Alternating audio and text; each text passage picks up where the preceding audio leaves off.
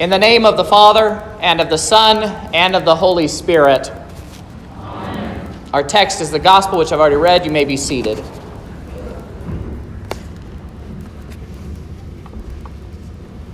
When the season of Advent rolls around every year, we speak of three different ways in which our Lord has come to us or will come to us.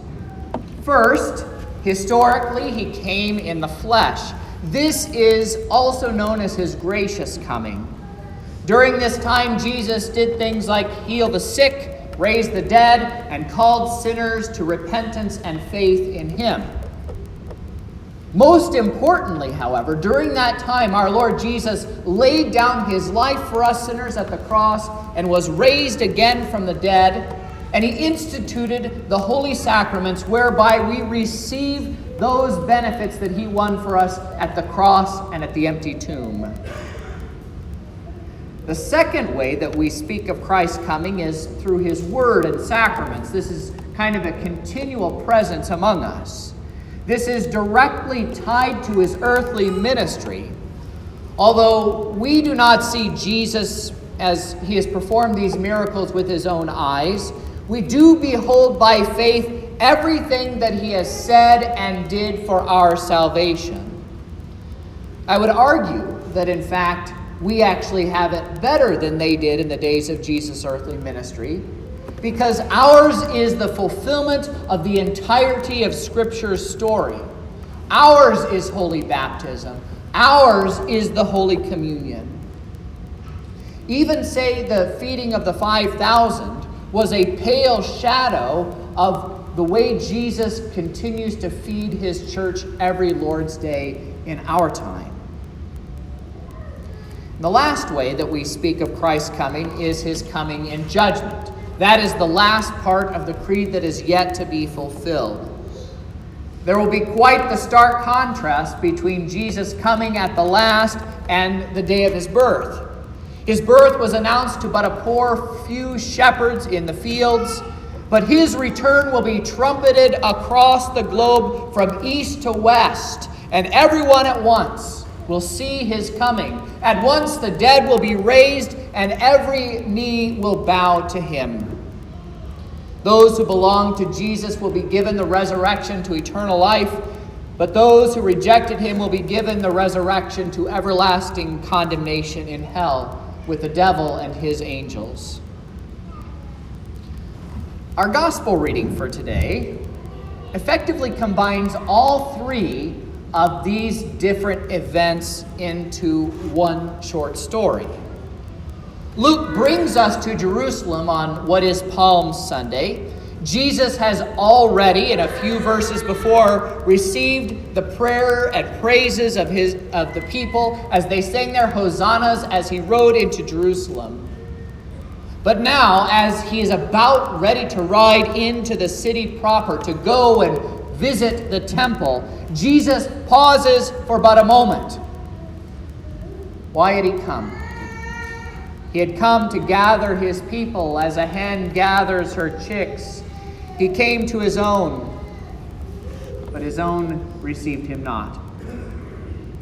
What is hidden from our eyes, just by looking at the gospel reading, is that this scene in particular, this very poignant moment that Jesus pauses before the great week of Holy Week, is basically a repetition of something that had happened some 600 years before this.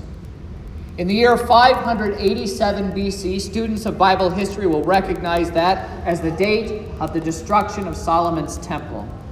It was in that year that the prophet Jeremiah wept over the city as both the city and the temple lay in ruins. Because of the idolatry of the people of Israel, God sent the Babylonians to tear down the city and to tear down the temple to the ground. In chasing after other gods, they had neglected the things that made for peace. God had promised them forgiveness of sins, life, and salvation through the ministry that was mediated at the temple, through his presence there with them. But in their prosperity, they had forgotten God. Jesus' prophecy that he gives here in our text today about the destruction of the temple came to pass about 35 years after the events of our gospel reading in the year 70 A.D. By rejecting Jesus, the Jews once again had rejected their relationship with God. Dear saints, the people of Jerusalem, both in Jeremiah's day and in Jesus' day, saw all three comings of God. They had his gracious coming at the temple.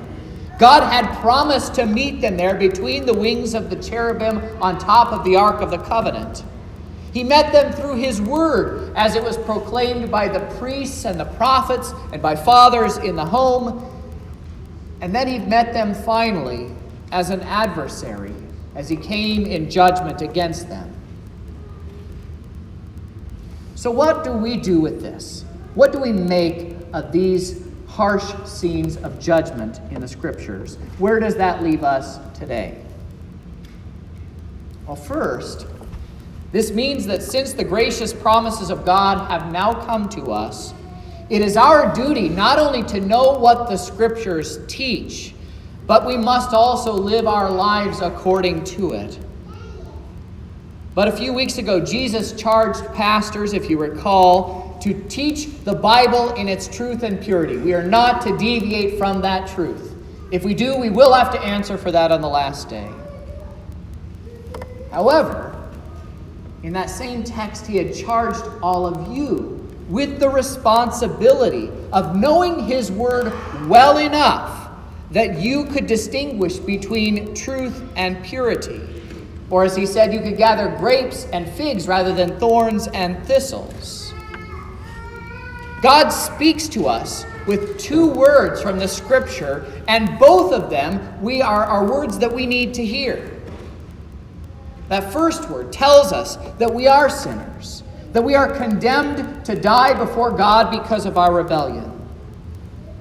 This is the result that the people of Israel came to know in the Old Testament when God told them that they would be overthrown for their sins. They were not even ashamed of them. They believed that there was no way God would bring judgment against them. Not them, because they were, after all, his chosen people. They could get away with whatever they wanted. And consider where we are today. This is the same kind of thing that leads people today to say, well, only God can judge me. Only God can judge my life. Unfortunately, I'm not sure that the people who say those kinds of things actually believe that God is a God of judgment. Sin is no longer something that our world is ashamed of, but we hold parades to celebrate it. Where our lives are not aligned with the Word of God, with God's law, we stand condemned, and we must repent of our sins. By the power of his law, Jesus comes to cleanse the temple of our hearts, driving out all those things that would be hidden, that would hinder our prayers to God. But I mentioned that God's word also speaks to us a different kind of word. It also speaks to us a word of forgiveness. When we allow God's law to have its way with us, when we let go of our pride and our sins, we find that we have a God of mercy. He doesn't come to bring the crushing force of judgment against us. As Jesus said, "For God did not send his Son into the world to condemn the world, but in order that the world might be saved through him. Whoever believes in him is not condemned." God calls us out of our sins because he loves us. His law sets a boundary between us and what is poisonous to our souls and poisons us against those things that make for peace with him. His gospel draws that poison out of our souls. It binds up your wounds, and it declares to you that you are at peace with God. God's word is an essential part of our lives. It is essential in this because it is in his word that Jesus places himself and everything that he has done for you right before your eyes. So that when you hear his word, you are hearing the stories of how Jesus drew the crowds to himself. You are drawn in by those same stories. It is the story that sings peace on earth with the Christmas angels, and it is the story that rejoices with the disciples on the evening of our Lord's resurrection as he came and he breathed out his peace upon them. As partakers of the story of Christ's gracious coming to you, you will also become partakers of the fruits of what that story bears today. Jesus' words of forgiveness and life still ripple to us today through the waters of our baptism. They're still breathed out upon the bread and wine that is set upon our altar. The cross is where peace with God and man was made, but it is here, in this place, that peace is delivered to you. Here stands the font before our eyes, telling how Christ has received us. The altar recalls Christ's sacrifice and what his sacrifice now brings us. Here sound the scriptures that proclaim Christ yesterday, today the same, and evermore our Redeemer. Here is where God sends his absolution man to proclaim to you that your sins are washed away by the very blood of Jesus. Now, some will ask, if we have all of God's promises in baptism, why do we need all that other stuff and why do we need it so often? But when has God ever given the bare minimum to us? How many baskets full were left over of the broken pieces from the feeding of the 5,000 and the 4,000? God's grace to us is never just enough, but it is a superabundant grace, and our cup runneth over. And so, dear saints, as you are swept up into the story of the Scriptures, when you partake of the Lord's death and resurrection in the holy sacraments, you will find yourself ready to stand in that day when the Lord comes to judge both the living and the dead. And this is not your own doing, for it is the gift of God. And this is how God has chosen to work among us, through his word, preached and read, through his sacraments instituted by his own word. And it is in these things that God shows himself not to be a God of judgment and anger, but a God of mercy and pity. This is how God makes you a partaker of all his gracious promises and gives you the very treasures of heaven itself.